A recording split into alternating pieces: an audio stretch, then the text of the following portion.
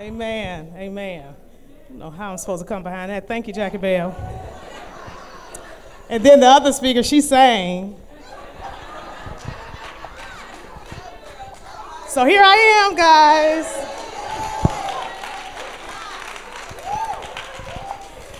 Amen. But I am going to talk about the key to the freedom of pride. And I have to be honest, when I was given that topic, I was confused. I'm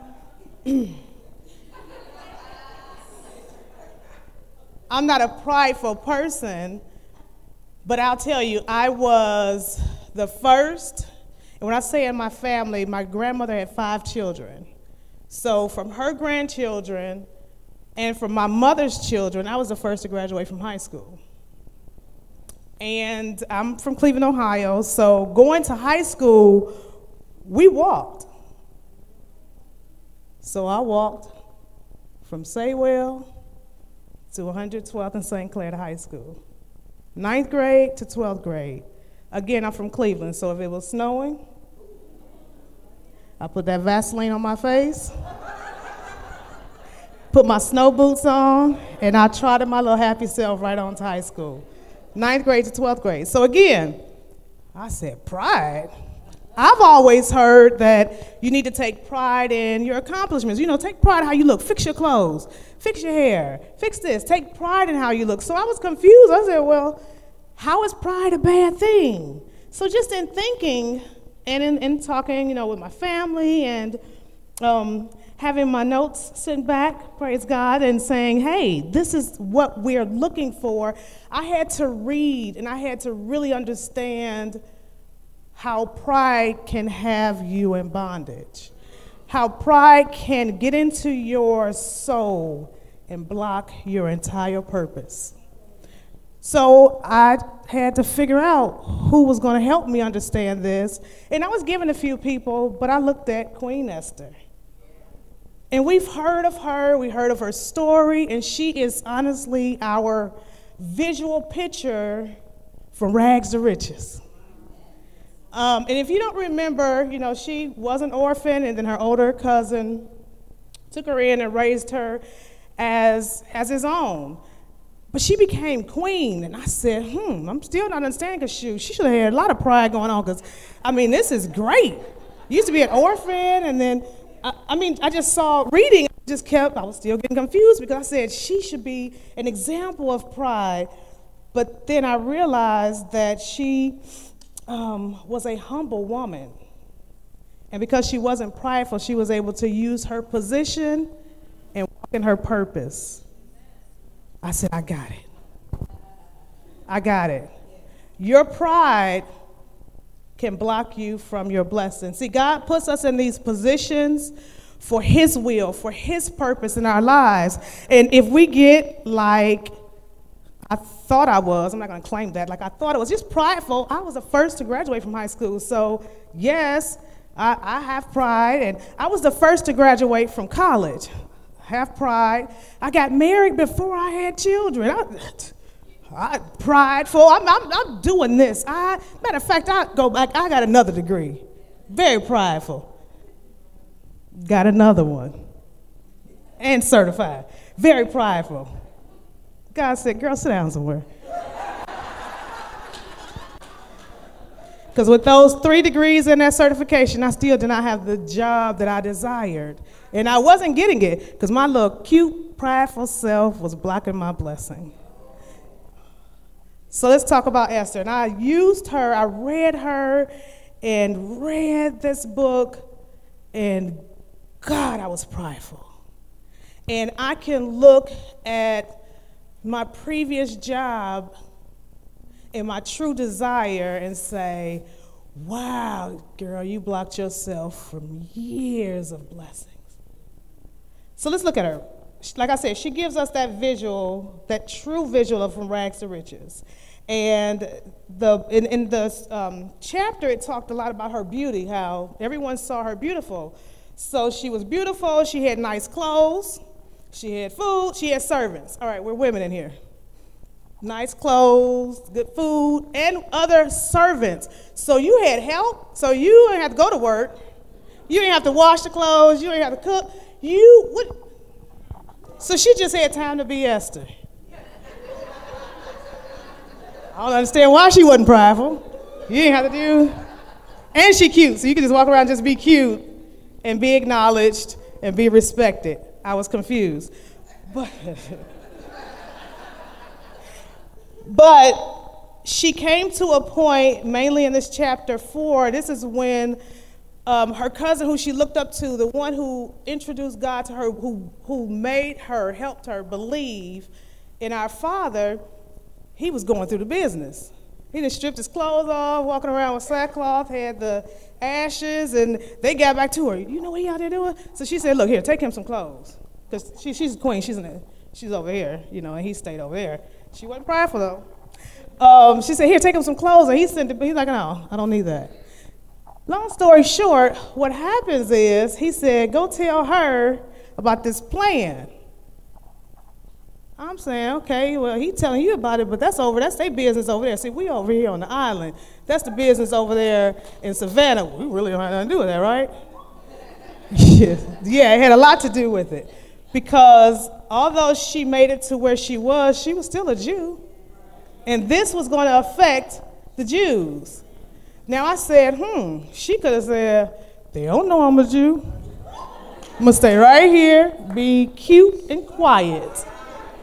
But she remembered, and she knows who she is, and he told her, which was really, really like a smack in the face, you know, he told her, in essence, that you know who you are, and you think you got there because you're cute? Are you serious? No, you are in that position to do God's will. I said, okay. But then he punched me in the gut when he said, and if you don't do it, he'll find somebody else to do it. I said, oh, okay. And what she did is humbled herself. She said, okay. You know what, you're right. Just quick sidebar. Ladies, we need to have a God-fearing, strong believer in our life to tell us, get it together and live in your purpose, or he'll find somebody else to do it. Now, if you have them in your life and they're telling you that, we got to be humble enough to listen. Our pride can keep us from listening to what God has for us. If we don't listen to that, we can miss our purpose. So anyway, he told her, and she listened, and she said, okay. Now, let me just say this to you real quick. I know I'm the queen. I know who I am, but you know, men and women alike, nobody can go before the king unless he called for you. Now, if he extends that little gold scepter, then we're okay, but I ain't seen that man in 30 days. I'm not about to just go in here and ask that. Again, so that's when he says, look, you're in a position for a purpose. Use your position for that purpose. So that's when she said, okay. So, Lord, less of me and more of you.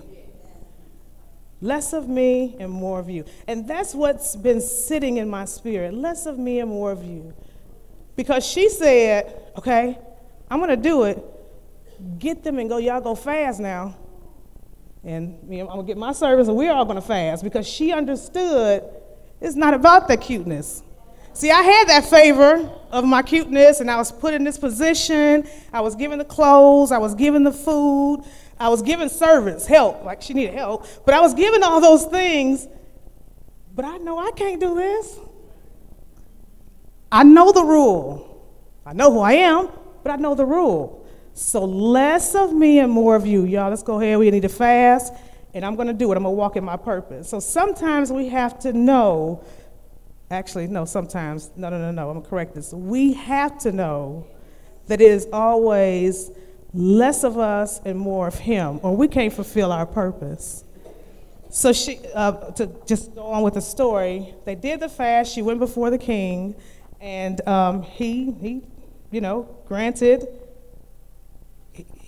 her wish, which was, of course, for his ruling because of this crazy Haman. He just set it aside. Long story short, it works out. But in essence, Mordecai tells her that God is God all by himself. And if you don't allow God to use the position that he put you in, no, she didn't apply for the job. She didn't send a resume, complete an application. She didn't get she was an orphan. And when she was going to be, now all the other people who could have been queen, it could have been languages, beauty, height. I mean, they don't tell her how those women look, because we all in here beautiful as we can be, but she was even given favor so she can go before the king and look good. So all of this, she was put in a position for God's purpose. And we have to remember, if we set in pride, we'll miss it.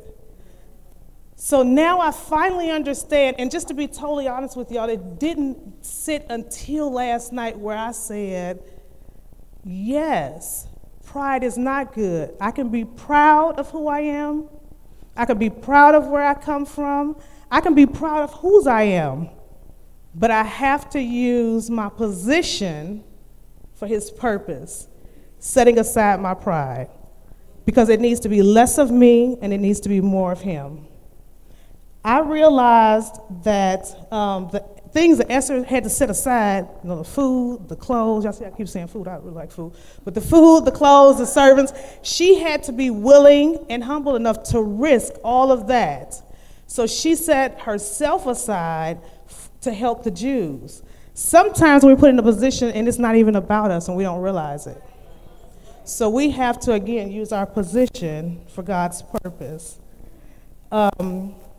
And that's pretty much how I kind of want to end it, just in knowing that for us all to know and understand that pride is one thing and being proud is a different thing. You can be proud of your accomplishments, but don't let pride override you being proud. Because when you're proud, you remember. And when you use those memories, you remember where you came from. And when you remember where you came from, you remember who brought you to where you are. Yeah. And then you allow the positions that you're in, whether you're a mother, whether you're a sister, whether you're a student, whether you're a teacher, whatever you are, wherever you are, God has a purpose for your life. And he puts you in that position for his purpose. Amen?